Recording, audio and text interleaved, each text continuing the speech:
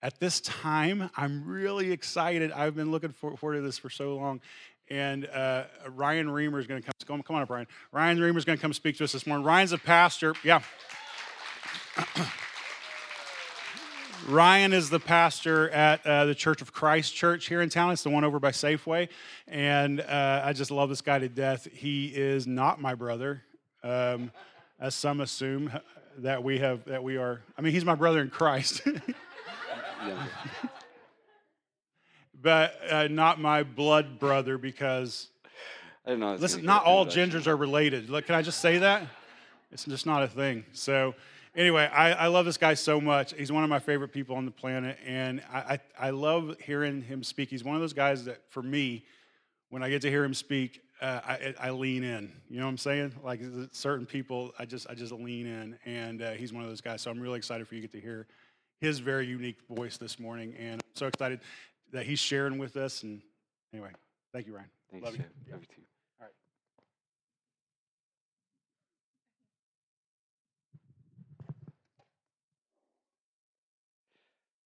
Never been introduced and somebody said, "This is not my brother."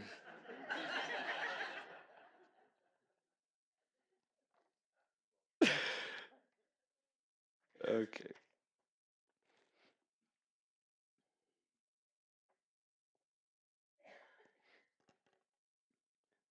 I'm going to start today in Mark chapter 10. And this is a story about there's a big pole here in the way. Hey, babe. This is a story about a rich young man. And he came up to Jesus. And his question for the good teacher is, "What must I do to inherit eternal life?" And Jesus' response is something that is easy for him. Apparently, it's something he's already been doing. Jesus' response is, well, first of all, and I don't have time to get into all of this, I'm sorry, but why do you call me good? No one is good except God alone. You know the commandments. You shall not murder. You shall not commit adultery. You shall not steal. You shall not give false testimony. You shall not defraud. Honor your father and mother. I'm just going to summarize the rest because he says he's already done all of that. In fact, he's been doing all of that since he was young, or not doing all those things that he's not supposed to do since he was young. So far, living for God has probably been something that's served him. It's probably gone better for him that he's never murdered anybody. It's probably gone better for him that he's never committed adultery or stolen things or lied. He's never cheated others or dishonored his father and mother. He's kept the commandments. He's always thought he was supposed to keep the commandments. It goes well for him with his family if he keeps the commandments. It goes well for him in his community if he keeps the commandments. I'm not saying it was always easy for him to do what he was supposed to do, but it served him anyways. All right, and I know it served him because he's rich. If breaking the commandments means my dad's not going to give me as much inheritance, or I'm not going to own as much of the family, why am I going to break the commandments if it doesn't serve me to do that in some way? I guess I could say I've found myself in a similar boat, right? I grew up going to church. I grew up going to church 3 times a week. I went Sunday morning, I went Sunday night, I went Wednesday night for Bible class, and I always have. It's always been a habit. When I got baptized, I didn't have to start going to church because I already went to church. And it goes well for me and my family, right? It actually served me. I didn't shake things up by deciding not to go to church 3 times a week. That would have shaken things up. I kept doing those things. I'm not saying I was perfect or even good, but I'm saying we can take the parts of following Jesus that serve us and that are easy for us and think that we're doing pretty good, and leave the parts that are hard, or ignore those parts, or not even rationalize that we don't have to do it. My first example is the next thing that Jesus says. Because after Jesus hears from the man that he's done all these things since he was a kid, Jesus loved him, and it says, "One thing you lack, go sell everything you have and give to the poor, and you will have treasure in heaven. Then come and follow me." And the man went away sad because he had great wealth. What I like to do is, first of all, it doesn't really seem that it would serve me if I actually went and sold everything and gave it to the poor, because then what would I have? Well, I wouldn't have anything. I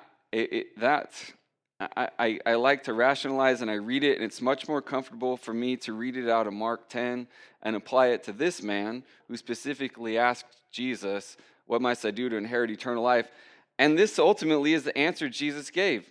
You're already doing the easy part. Here's the hard part. If you really want to be my disciple, follow me. Is the guy going to get anything from it? Well, eternal life's pretty good. And he's going to have treasure in heaven. And he gets to follow Jesus around wherever he goes. It's not that the man wouldn't have something great. It's that he's already got something great. And Jesus is asking him to give up this great wealth that he has for something that's even more valuable. This teaching doesn't go away. Sorry. In Luke chapter 14, some large crowds were following Jesus. And they were very interested in what he was doing. And because he was healing their diseases, and he was doing miraculous things. He was casting demons out of people. He was touching people with skin diseases, and they were becoming clean. He was causing the blind to see. It was amazing what Jesus was doing. Of course he's going to have large crowds following him. Who wouldn't if they were going around doing these things? Why? Because the large crowds want to give up everything to follow Jesus? Is that why they... Well, I think they were there maybe to get cured of their diseases. Possibly to hear something amazing. If this really is the Messiah, we're going to be on board first thing. And Jesus turns to them at one point in verse 25, or verse 26 of Luke 14, and says, "If anyone comes to me and does not hate father and mother, wife and children, brothers and sisters, yes, even their own life, such a person cannot be my disciple." I thought it was just maybe for the rich young man that he says, give up everything. But Jesus actually says, if they don't hate their own life, hate their father and mother, hate their brother and sister, does that mean they literally have to despise those things? It means that if they love those things more than Jesus, they won't follow Jesus when those things fall out. Sooner or later, a disciple might come to the decision to be in good with mom and dad, or to have eternal life with Jesus. Maybe they can't have both. I just talked to a woman who does missionary work in Cambodia, and she asked who among their group of teenagers had ever been persecuted for Jesus. And all of them raised their hand, because none of their parents approved of their following Jesus. They still honor their parents. They love their parents very much, and they're good to their parents. But they chose to follow Jesus against their parents' will. At some point, if we have to make a choice between our parents or our family or our property or even our own life, we have to love Jesus more, or else Jesus says, you can't be my disciple. Can't. And he's not just making a generalization to the people that he's talking to. The large crowds obviously thought that following Jesus was going to serve them in some way. And Jesus, instead of saying, you guys are on the right path, keep following, says, you got to hate everything else. And when it comes down to it, you got to pick me over everything else. You know, that's pretty exclusive. I'm in an exclusive relationship with my wife. Hey, babe.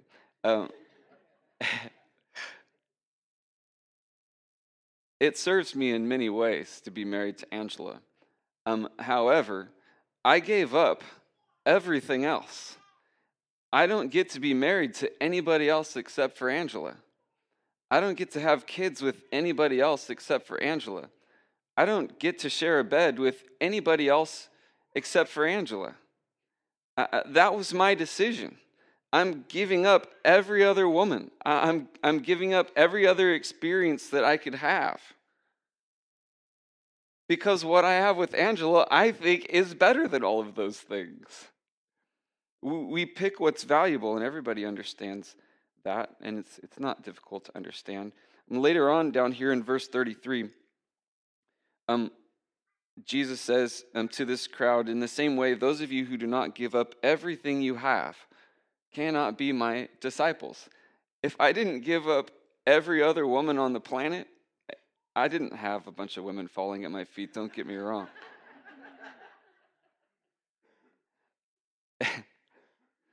But I say it this way to make a point. If I didn't give up every other woman on the planet, I could not be Angela's husband. She wouldn't let me. She wouldn't have me. It wouldn't work out well for me or any of them if I tried to do both.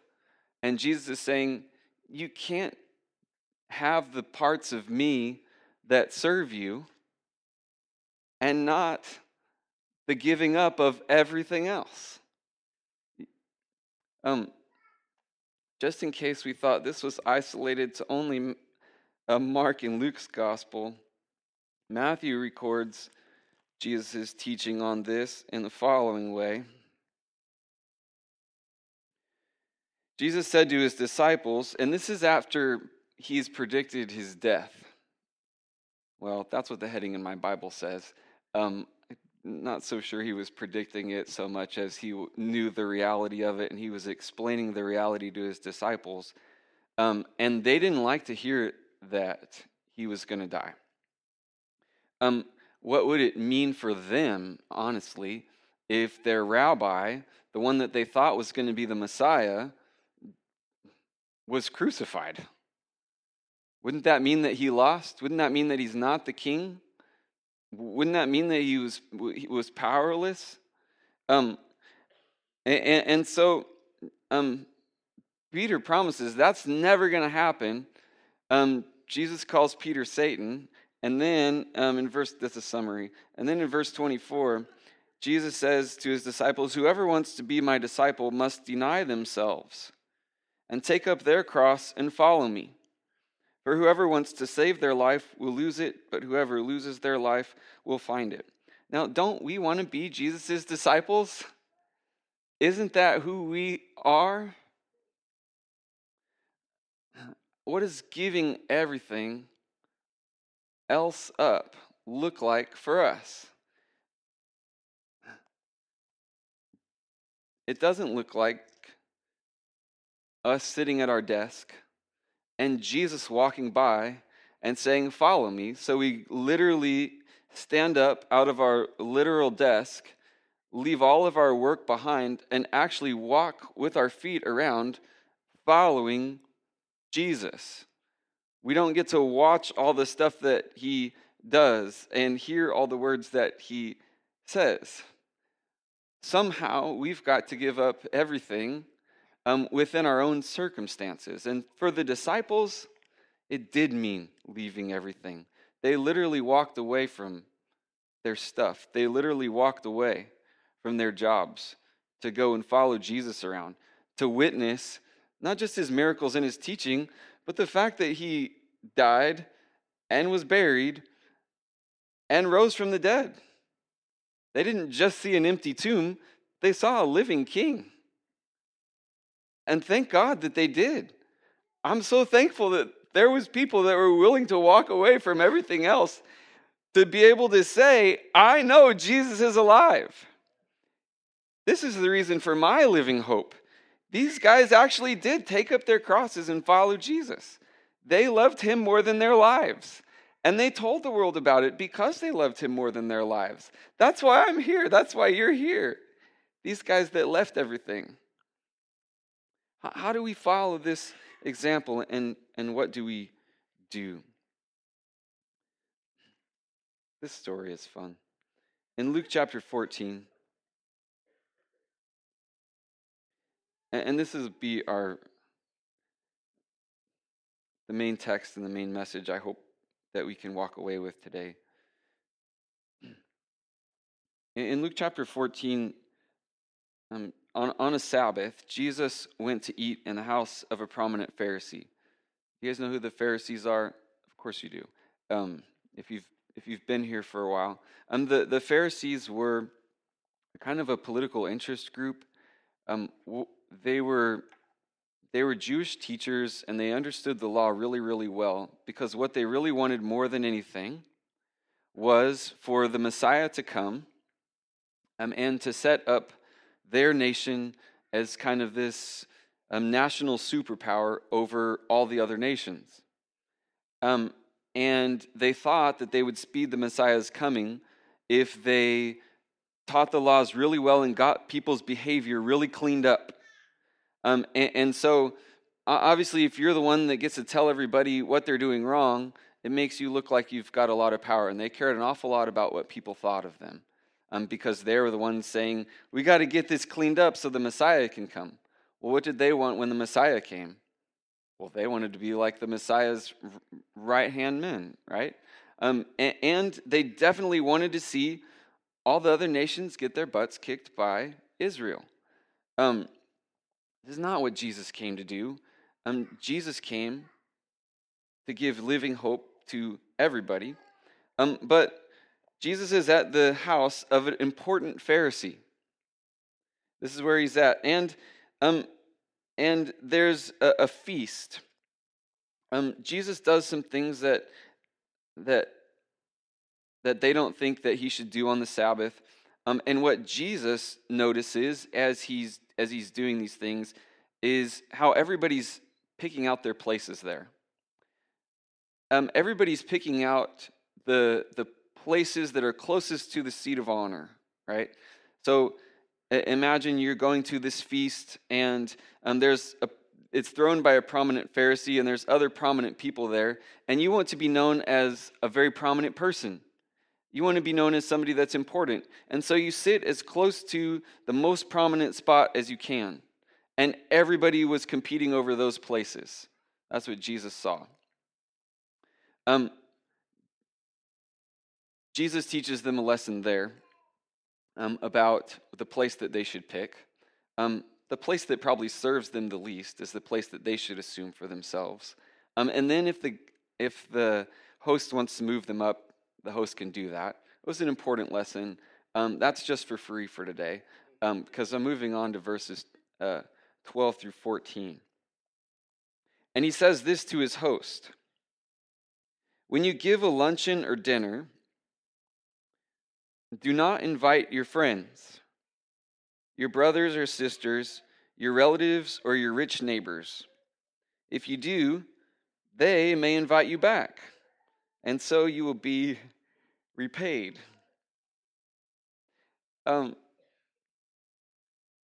Why might this Pharisee have thrown this party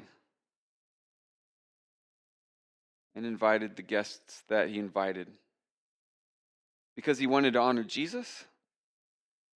Because he hopes to do the community a service? He wants to make the world a better place? Somebody said he wanted to look good. That's why Jesus said the Pharisees did everything. They do everything so that people will look up to them. Even the clothes they wear are to show how important they are. The places they sit are to show how important they are. The guests that they invite are guests that can pay them back. Who else does this? Jesus says everybody does it that way.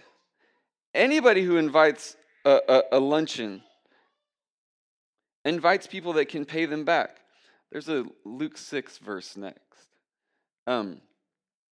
Jesus says in Luke chapter 6, if you love those who love you, what credit is that to you? Even sinners love those who love them.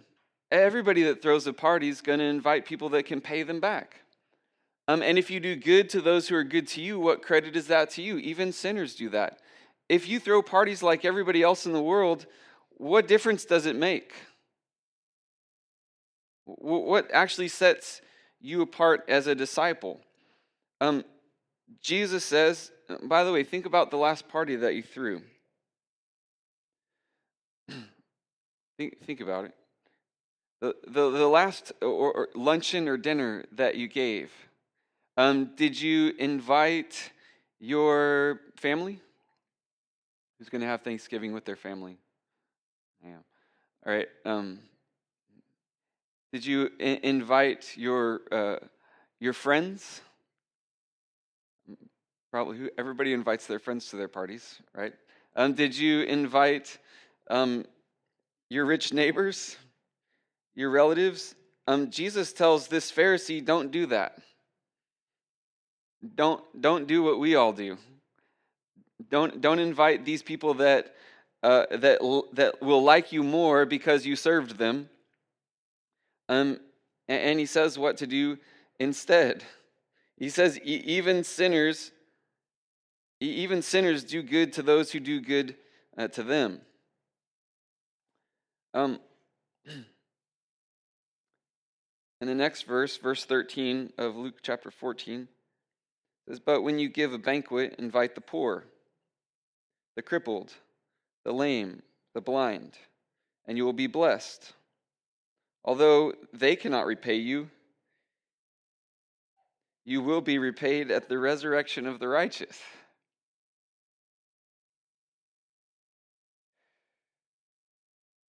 What did the Pharisee have to lose? Well, let me put it to you this way. What was in it for the Pharisee to invite all of his friends and his rich neighbors and the other Pharisees that were prominent? Well, he got to look good. He got to get invited to other parties. There was more parties in this for him. There was repayment of some kind. He scratched their backs, and then they're going to scratch his also. For those of you who are younger, that's a figure of speech. I don't think he literally scratched their backs. I'm saying this means he did a favor for them. They're going to do a favor back. That's what people expect. That's what people expect. What did the community gain? What do the people around gain by the Pharisees throwing parties this way? The religious elite. What did they gain? Did anything change? No, the same people in control stayed in control of everything and put heavy burdens on their shoulders. That's what kept happening. The same people that were thought of as important kept oppressing people. Nobody that was hungry and poor and crippled and blind got fed or got any better the way that they threw parties. The blind and the crippled and the poor were left out.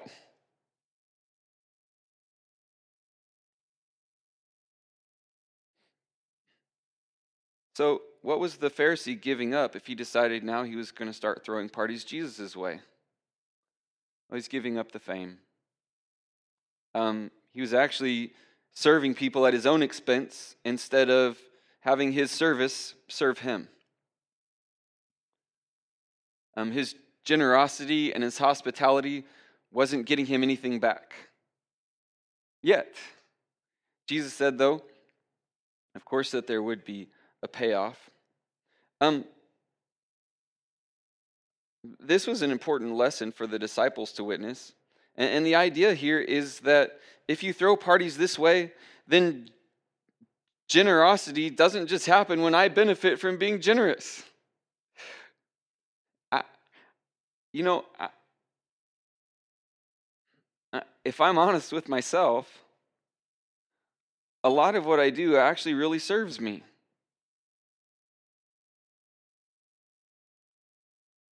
It's uncomfortable for me to think about doing parties differently. I like being around people that I like.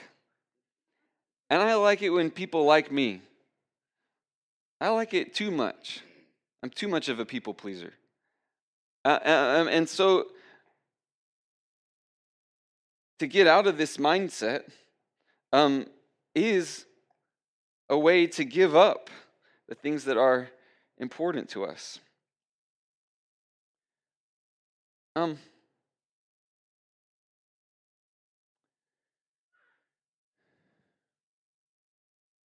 Why did Jesus have to tell the huge crowds of people that they couldn't be his disciples if they didn't hate their father and mother and their brothers and sisters and all of their stuff and even their lives? Well, he had to tell them the truth about what was really in it for them if they followed him. They might lose their lives. Everyone would follow Jesus if there's something in it for them. If I told you, hey, I promise, if you follow Jesus, your health problems will go away. And if you follow Jesus, your bank account's going to be fine. If you follow Jesus, your marriage is going to be great. If you follow Jesus, you'll lose weight. Your muscles will get bigger, and the things you want to get smaller will get smaller.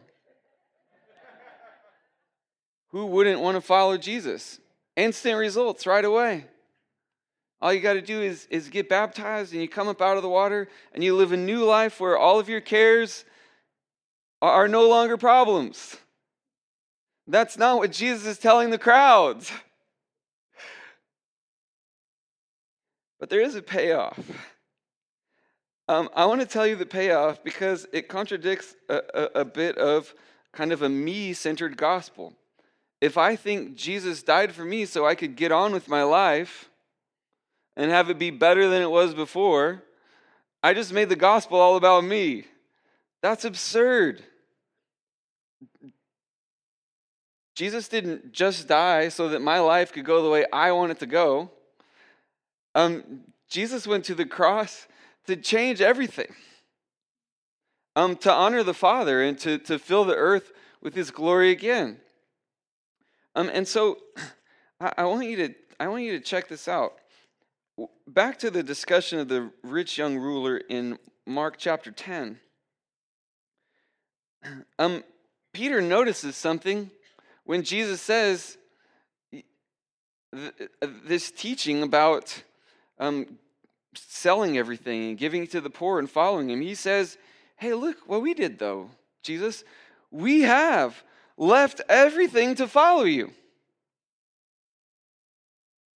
And this is a moment that causes us to think. Truly I tell you, Jesus replied. This is Mark chapter 10 and verse 29. No one who has left home or brothers or sisters or mother or father or children or fields for me in the gospel will fail to receive 100 times as much in this present age. Homes, brothers, sisters, mothers, children, and fields, along with persecutions, and in the age to come, eternal life. But many who are first will be last, and the last first. Is Jesus saying, you're going to be rich now, Peter? Is Jesus saying you'll have 100 times as much as you had before? No, Jesus is saying, if you live this way, if you throw parties this way, if your life is not about doing things that serve yourself and your generosity doesn't serve you back in some way, you will have 100 times more fathers and 100 times more sisters and 100 times more brothers. I am Jeff's brother. No matter what he says, we're brothers. I know if I lost my house, I'm saying this in front of everybody. You guys all heard this, and you know it's true. Jeff would let me live at his house. Or at least my wife and kids. Because the Myers aren't about generosity that just serves them. And neither are you guys. Look what we've got here. Is there at least 100 people here? I'm not good with numbers. 100 times as many fathers and mothers and sisters and brothers and homes and fields, and along with that, persecutions. Look, we know what we signed up for.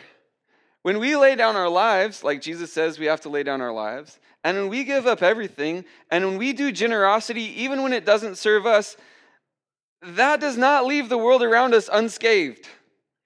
That changes everything. The reason it changes everything is because that's what Jesus did.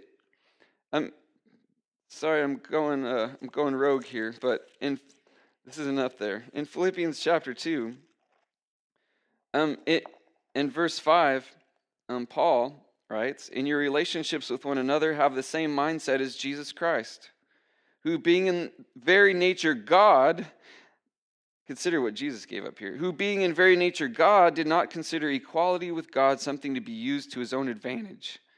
Rather, he made himself nothing by taking the very nature of a servant, being made in human likeness, and being found in appearance as a man, he humbled himself by becoming obedient to death, even death on a cross." And the payoff is now he's exalted above everybody and everything else.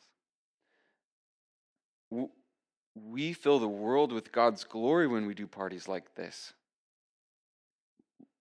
We make ourselves like God when we're merciful and we've got nothing to gain from it, or when we're generous and hospitable and benevolent and aren't getting anything back.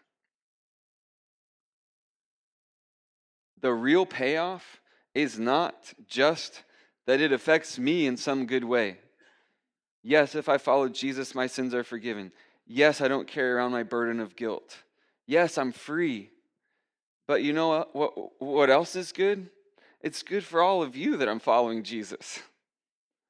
It's good for the blind that I'm following Jesus, and the poor that I'm following Jesus, and the lame and the crippled, and everybody who finds himself an outsider. It's good for the world. It's good for our city. If there was one person in Dixon that was following Jesus and was willing to lay down their life for you because Jesus laid down his life for them, wouldn't you be blessed? Yes.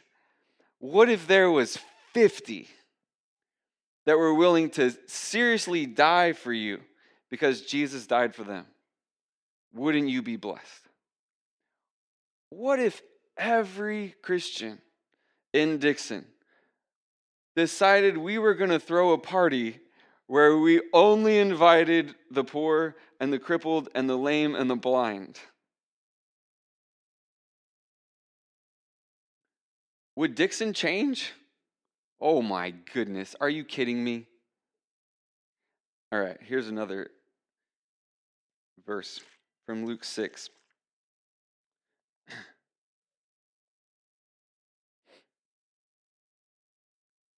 In verses 35 and 36, this is after he says, "Love your enemies and do good to them. Do good to those even who don't do good to you," all that stuff that we just read from Luke 6. He says in verse 35, "But love your enemies, do good to them, and lend to them without expecting to get anything back. Then your reward will be great, and you will be children of the Most High, because he is kind to the ungrateful and wicked. Be merciful, just as your Father is merciful." We're like God when we do that. We're like God.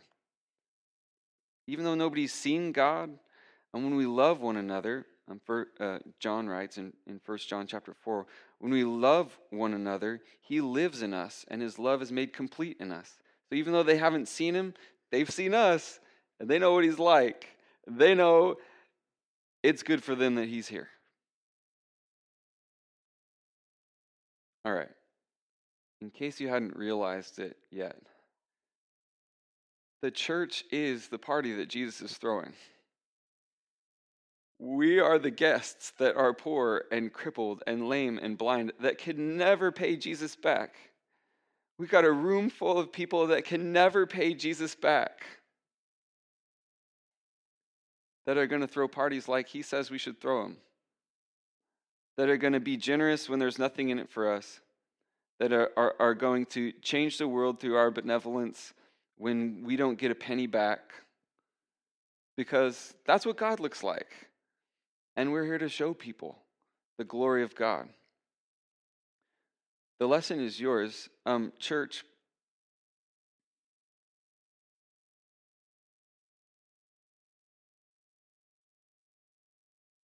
if we had a whole city that did this, we could imagine how Dixon would change. If every Christian in the whole world was generous like Jesus,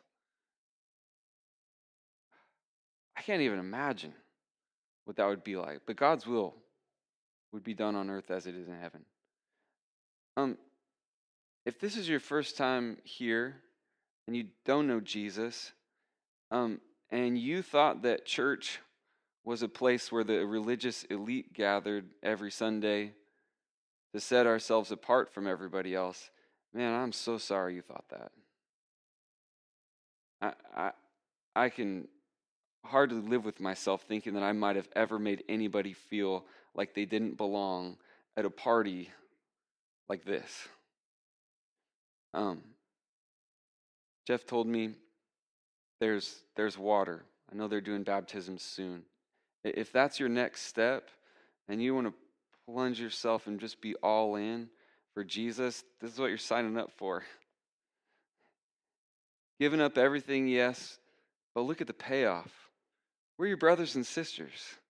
We'll be here for you. If you got invited here this morning by somebody, now you know what they think of you, right?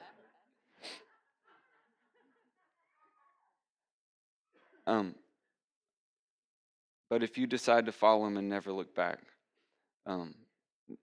I can't even begin to tell you what the payoff is going to be.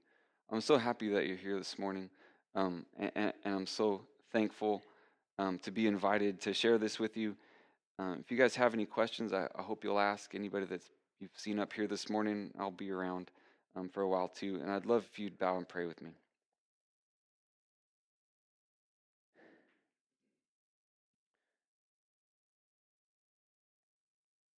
Our Father, it's beyond amazing to us what you gave, knowing that there was nothing that we could ever do to pay you back. The price that was paid for us to be your children and for our redemption and our freedom is more valuable than anything that we even have to give. And so this morning we pray that you would give us courage to actually be generous when there's nothing in it for us. We pray that the guest list to our parties would reflect your own heart. And we pray that you would continuously make us more and more like Jesus. We can't wait to see you someday. And Father, we look forward to it so much. Father, we give you this hour of worship and pray all these things through the name of Jesus, who is our living hope. Amen.